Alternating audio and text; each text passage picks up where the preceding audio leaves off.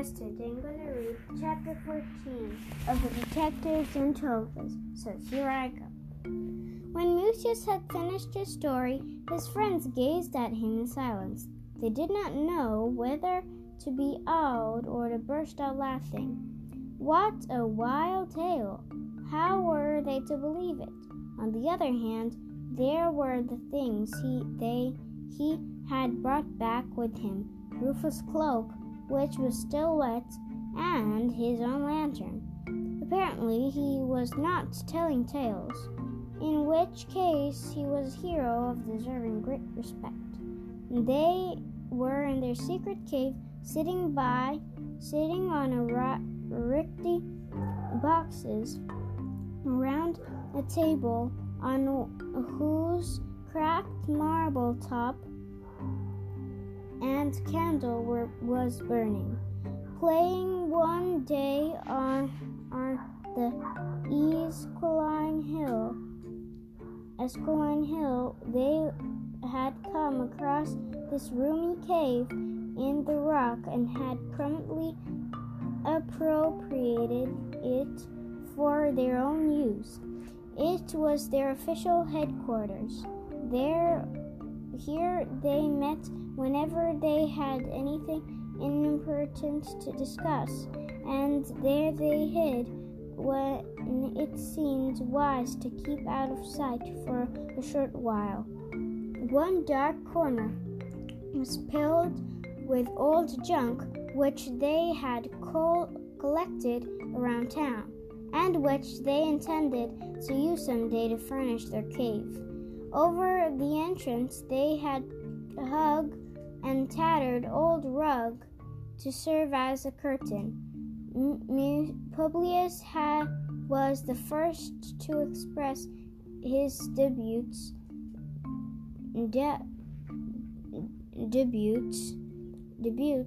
of Mucius' tale. "You mean to tell us you spent the entire night locked up in the baths of Diana?" he asked so slowly. "You can ask the superintendent if you don't believe me," Mucius replied, affronted. "What did your folks say about your being out all night?" Flavius asked timidly. "I was lucky," Mucius said. "They were at the theater yesterday afternoon, and afterwards they went to a party. So they came home late and slept late in the morning.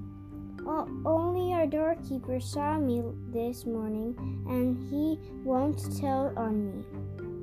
If I had known you were going to stay at Lucas, I would have stayed too," Antonio said. "I didn't stay by choice," Mucius said. "I was trapped there when you idiots slammed the door behind you." "Would Lucas have done anything bad to you?" Flavius asked. "That I can't say," Mucius replied, "but snakes were crawling all over the place, and I didn't like that. I would have stabbed Lucas with my dagger, Antonius boasted, "if you hadn't fallen down dead from fright first," Publius mocked him. "Quiet! All this is beside the point," Julius interrupted them.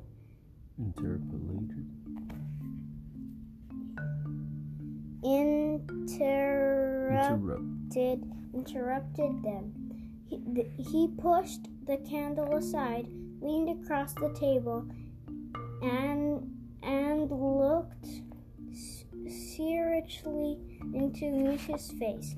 "So your idea is that Rufus spent his fatal night locked up in the baths of Diana too?" he asked. "I've explained the whole thing to you," Mucius said impatiently. "Rufus must have gone to see Lucas, when he must have jumped into the baths of Diana. In the morning, when the superintendent opened the door, he scuttled out and ran away." and the only way he could have got in was the way I did, through the skylight in the ceiling. That must have been between and first and second hours of the night, when there was still enough water in the pool. If he'd jumped half an hour later, he would have broken his neck. So Rufus is innocent. He could have not written on the temple wall. But what made him visit Lucas? Flavius asked. The gods alone know that, Mucius said. All I know is that if he was inside of the baths of Diana, he could only have got there by crossing roofs from Lucas' house. Lucas' house is the only one around that is as high as the baths. What Mucius says makes sense, Julius said excitedly. Remember Rufus' clothes that we found under his bed? They were soaking wet. So there, Mucius burst out, pleased by this support. They were wet because he jumped into the pool at the baths of Diana. We must do something at once, Julius said. But what? Flavius asked. We'll go see Livia and tell her all about it. What can Livia do? Publius asked. She herself said that she is powerless. The prefect of the city won't receive her because he knows that the emperor is the own on the Peritonius. Then we have to go to the emperor himself, Flavius resumed. If the emperor orders Rufus' release, that's all there is to do it. What a bold idea! What do you know? Publius jeered. Flavius is turning into a hero in this old age. What? That isn't a bad idea, Mucius said. We can prove to the emperor that Rufus is innocent. It's not that as easy as all that, Julius said.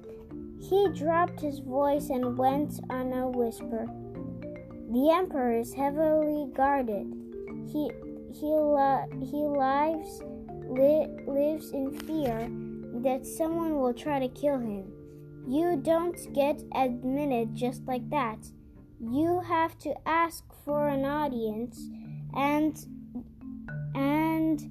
that can take days. I know what we can do, Antonius said with a wild conspiratorial expression. What? The others asked solicly. Antonius' suggestions were apt to be pretty crazy. We'll write him a letter, Antonius rapped out. He can't be scared of a letter. The others were stunned. For once, Antonius' proposal was sensible. They could leave a letter at the palace, and it would surely be delivered to the emperor at once. But who is going to write it? Flavius asked. You, of course, Publius said. And you have the best handwriting in the class. For once it will come in handy. Flavius protested, but was voted down. What shall I write on? He complained.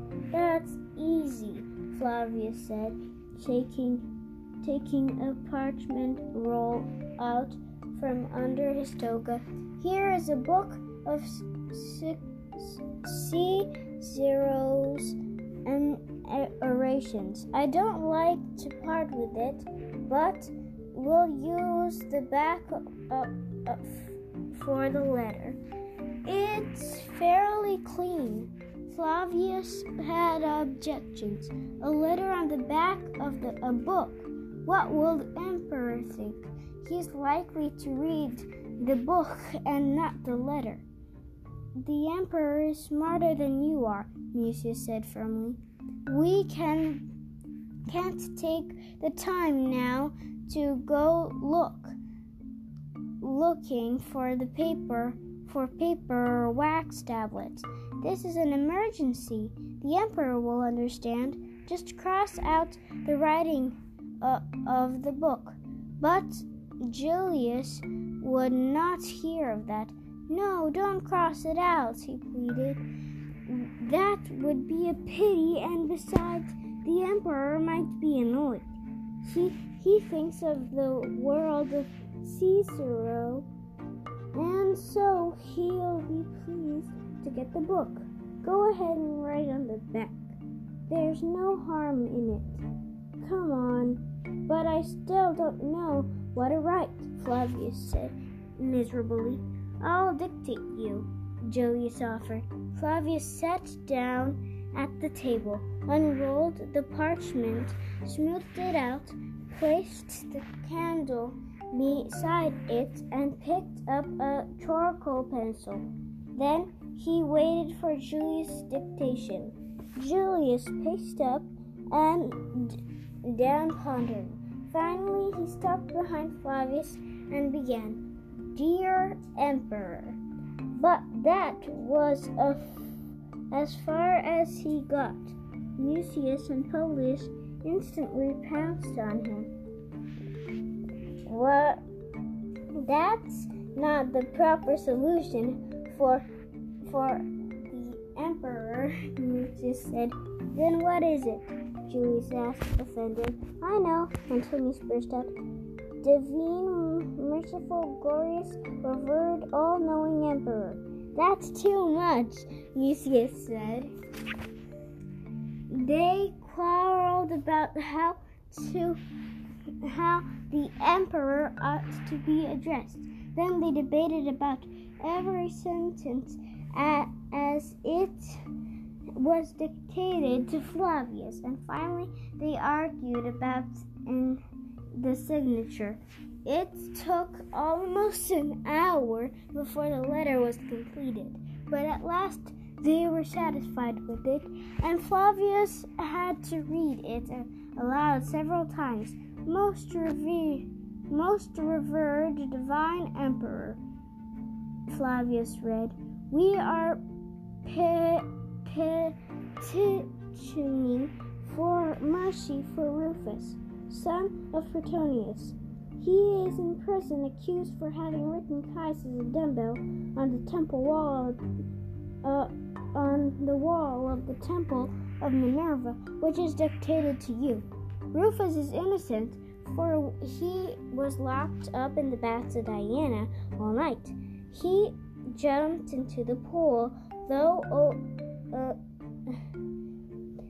through an opening in the roof. That must have been between the first and second hours of the night. If he had jumped in, there was no water there. He would have been dead in the morning and could not have run away. The superintendent leaves at night and comes back in the morning. Meanwhile, he drains the water and locks the door. Rufus was in there and could not get out. He ran past the superintendent in the morning, and the superintendent thinks it was Mucius, but Mucius knows it was Rufus, for the superintendent found Mucius' lantern in the pool, but Rufus had the lantern with him, not Mucius. The two policemen said that Caius' dumbbell was not on the temple wall before the 5th hour of the night. They know that for certain because that's the hour when they always get hungry and eat bread and figs and drink wine. The police always tell the truth. But Caius' dumbbell was on the temple wall before dawn. At that time, Rufus was still locked in the baths of Diana. That should prove that Rufus doesn't go around desecrating temples. Therefore, we throw ourselves at your feet and ask for mercy for our friend Rufus, the pupils of the Shanta school. Flavius stopped, out of breath. Couldn't be clearer, Mucius said, rubbing his hands with delight. Now we must hurry and deliver the letter to the palace. And Julius said, Hold on. Haste makes waste. Publius warned. Something else occurs to me. What about Scribonius? What do you mean? Mucius said uneasily. Scribonius is most famous handwriting expert in Rome. Publius said, If Scribonius maintains that the writing is genuine, it's genuine. Julius murmured. He began squinting at Mucius out of the corners of his eyes. Antonius and Flavius were also assailed by debut once more. One or the other was telling the truth, Scribonius or Mucius. But Scribonius was a famous scholar, and Mucius was just a classmate. Mucius sat down on the box again, propped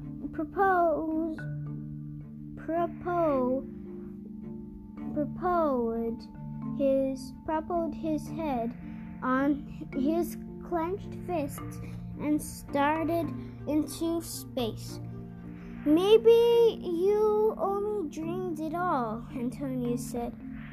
I have funny dreams sometimes too. Last night I dreamed I was a pirate and fell into a water, and I would have drowned in a dolphin if a dolphin hadn't. Furious, Mucius leaped to his feet and stuck Rufus' wet cloak under Antonius' nose. There! Did I dream that? He shouted. And what about the lantern I found in the bath of Diana? The cloak smells bad, Antonius gasped, half smothered. Then don't talk in such nonsense, Mucius said. Rufus is innocent. That isn't a dream. That is the truth. But then who did the writing on the temple? Julius asked. The emperor will want to know that too. I can't know who wrote on the temple, Mucius cried. But beside himself. But somebody must have copied Rufus' handwriting. But who? Julius repeated stubbornly. Maybe it was a ghost, Antonius said.